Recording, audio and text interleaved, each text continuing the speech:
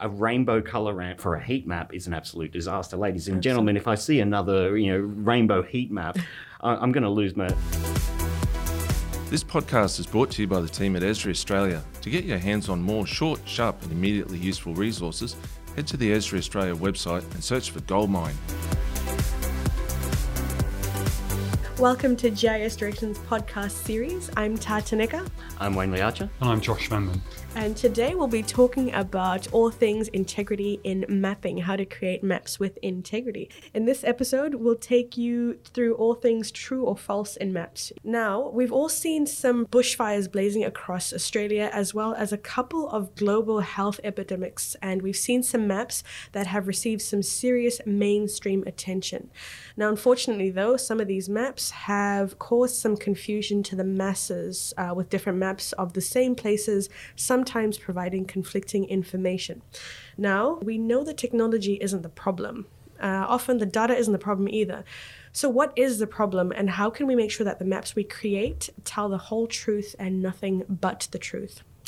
Now, I might throw this to Wayne to begin with. Well, I think it's a great question. Thanks, Tar. And it's very topical as well, isn't it? I think we've seen, as you said, with the bushfires, with natural disasters, we're starting to see the creep of very quick shot maps.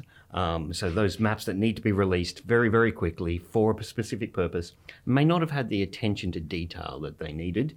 And then the results, the mistruths or the misrepresentations that they then, have within them get released out to the mainstream public. And one of the classic ones that I can think of right now is the cyclone coming in to the United States and President Trump with his Sharpie extending the map to show that it was going to hit Alabama. So, it's very easy to lie blatantly with maps, but there are other sort of more subtle ways that mistruths creep into maps.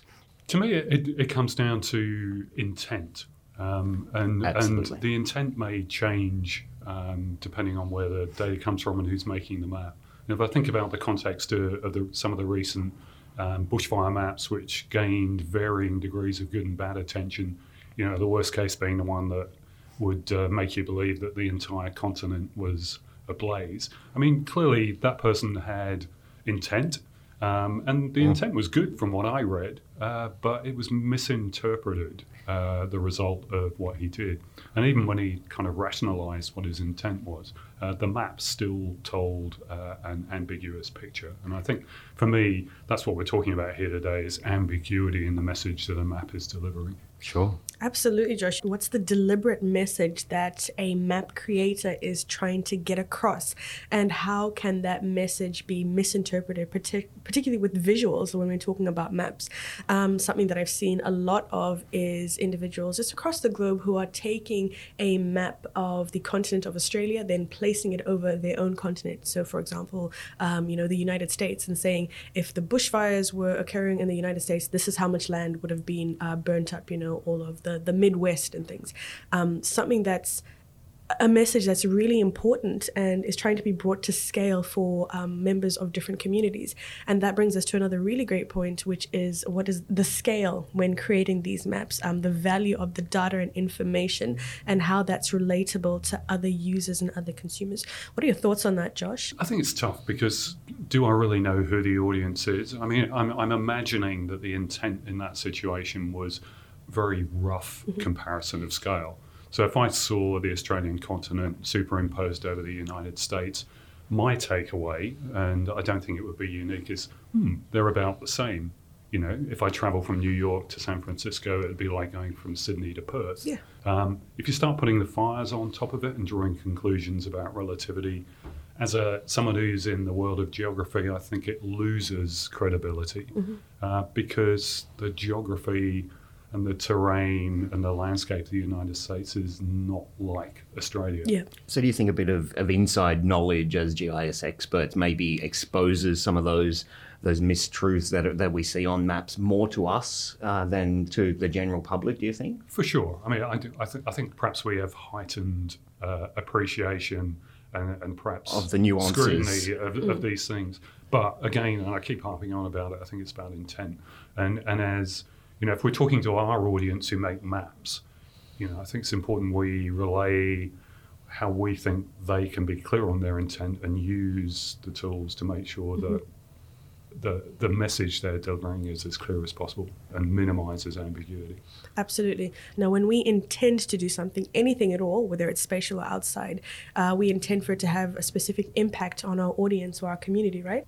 Something that I think of when I think of intent is, where am I getting my data sources? Now, I intend to give accurate, timely information to the public, but what about my data sources? How do I know that I have data that I can trust, and that when I'm putting this data into a map and spreading it, that it's actually meeting my intent and that I am not misinforming the public? A really interesting part of this topic that we're getting into, and it's about intent and about the veracity of the source data that we use.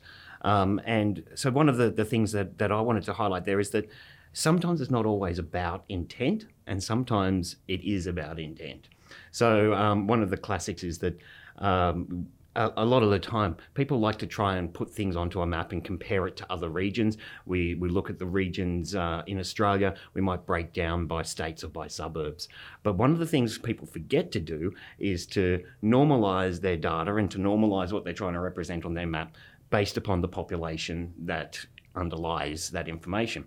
And so what we find is people have these maps that produce amazing insights into some topic that they've been researching.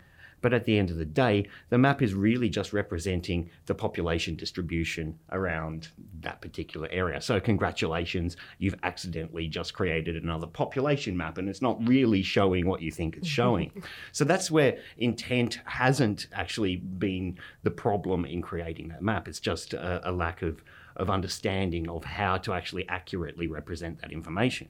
But in other cases, we can clearly see that intent is the issue that triggers changes in maps and mistruths in maps. And the case that I'd like to sort of look at here is how land borders and country borders differ depending upon which country you're viewing certain maps from online. Now, I am talking about the big G here. And if you have a look at, say, land borders from the Chinese perspective versus from the Indian perspective, the maps that are produced show different land borders, and this is due to land disputes and border disputes. So the question is, what is the intent there? Why have borders and boundaries been shown to one country in one way and to another country in another way? Is this to avoid dispute? Is this to avoid argument? Or is there a politic behind this that is driving the intent? So I think it's actually really important that you look at where the data is coming from. So can you trust that there's no political sort of bent behind what's being displayed on a map? Have you seen this in action, Josh, at all? I have, yes. While the thread's kind of current in my mind, I just want to talk about an aspect of this, which is kind of pedigree and lineage. Yeah. Which is really what you were saying, Wayne, but I think about situations around the bushfire data recently, particularly. Sure. But you've got firefighting authorities like CFA and the RFS who are doing the hard yards to gather firefront information and push it through some kind of pipeline which drives their operational activities, first of all, to help put out those fires and make people safe, but also inform the public. And that in itself, that process of making the data available to the public also makes it available to anybody else who chooses to consume it. And I think that's an important part, because the RFS data, for example, the CFA data is authoritative. You can tell where it came from.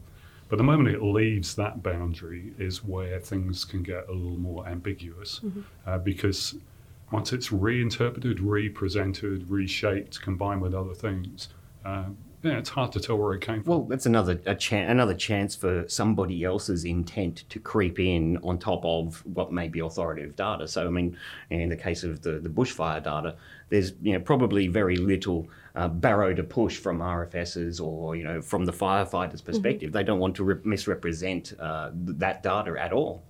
But there are other people, other organisations who might then take that data and apply their own intent in how they represent those statistics and how they represent that spatial information on the map. Absolutely. Now, as a gamer, a secret gamer that no one will ever know about, something interesting that you've both brought up here is really the intent, authoritative content, as well as organizations, what's being pushed out.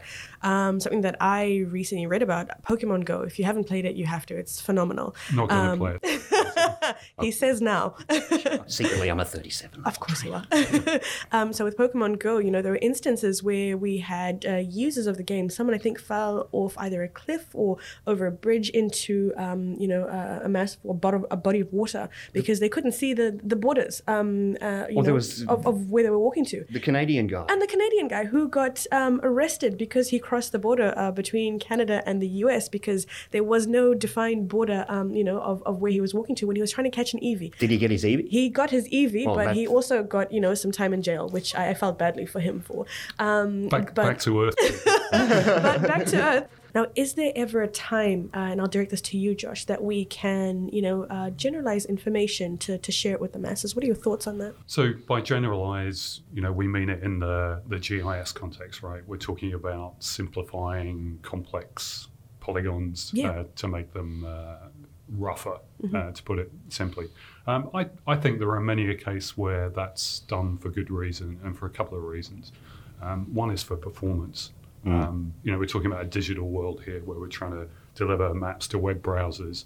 Drawing the coastline of Victoria with every nuance of every inlet and every cove would not be a good user experience. So things are generalized, but to make them perform better. But I think the point is, be critical about what impact that has on what you're doing with the map. Because for some situations where you just want to see where, Victoria meets the sea, it doesn't matter. You can make it really representational.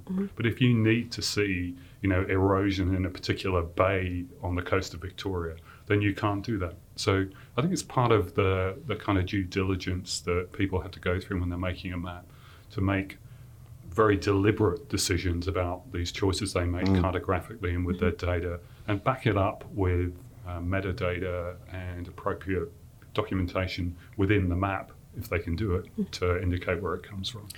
I think that the challenge also, I agree totally there, but one of the other things that I've noticed is making sure that when you do generalize like that you do it at the appropriate point in the pipeline. If you generalize stuff too early, then it's very hard to undo what you've done further down your production pipeline there. So, if you take suburb boundaries instead of mesh block boundaries, and then suddenly you need to represent something at that much finer grain. If you've thrown away that greater detail, then you start to get into a space where the lies pile up and sort of the mistruths pile up and things become even more ambiguous. Absolutely. That brings us to another great key takeaway is to watch out for accuracy of data and scale. We've talked about generalizing and the importance of generalizing for specific scenarios and situations, but also watching out for accuracy of data and scales. Now, are there any additional points that you guys can bring up that we can leave our users with? I think, Tar, that a lot of the time, we talked about intent, but I think actually a lot of the times the biggest mistruthful maps that I've seen weren't actually meant to be that way. It's just that people don't completely comprehend the ramifications of what they're doing. It's very easy to get caught up in the glitz and the glamour and the sparkly bits of mapping today because it's so easy and so accessible. Absolutely. I love a good color ramp. Oh, everyone loves a good color ramp, but I tell you what, a rainbow color ramp for a heat map is an absolute disaster. Ladies and gentlemen, if I see another rainbow heat map, I'm going to lose my cool because there's nowhere to go with the rainbow color scheme. It doesn't allow you any space to actually express another variable in your mapping. But they look good, don't they, Josh? Yeah, I think my my wisdom, if I have any, is kind of in this digital world where there's a pressure to be expedient around getting data in front of your audience. To do that, you kind of have to expect that those resourceful users are going to somehow pick up your data and tune it, shall we say. Use it. So, if you know that's going to happen and yet you still have to make this delivery, then, you just have to make sure you've ticked all the boxes to have done due diligence to make sure the pedigree, the lineage of your data is clear before it gets out there. Absolutely. Now, for anyone interested in taking a deeper dive into this topic, head over to gisdirectionspodcast.com.au and we're going to share some resources on the website. Now, there's a great blog on how to design maps to effectively convey messages to your audiences and a really useful online course, Map Design Fundamentals, which literally teaches you the steps to making maps that are easy to use and understand. Thanks for joining us and happy mapping. The views and opinions expressed in this podcast are solely those of the hosts and do not necessarily represent the views or opinions of Esri Australia.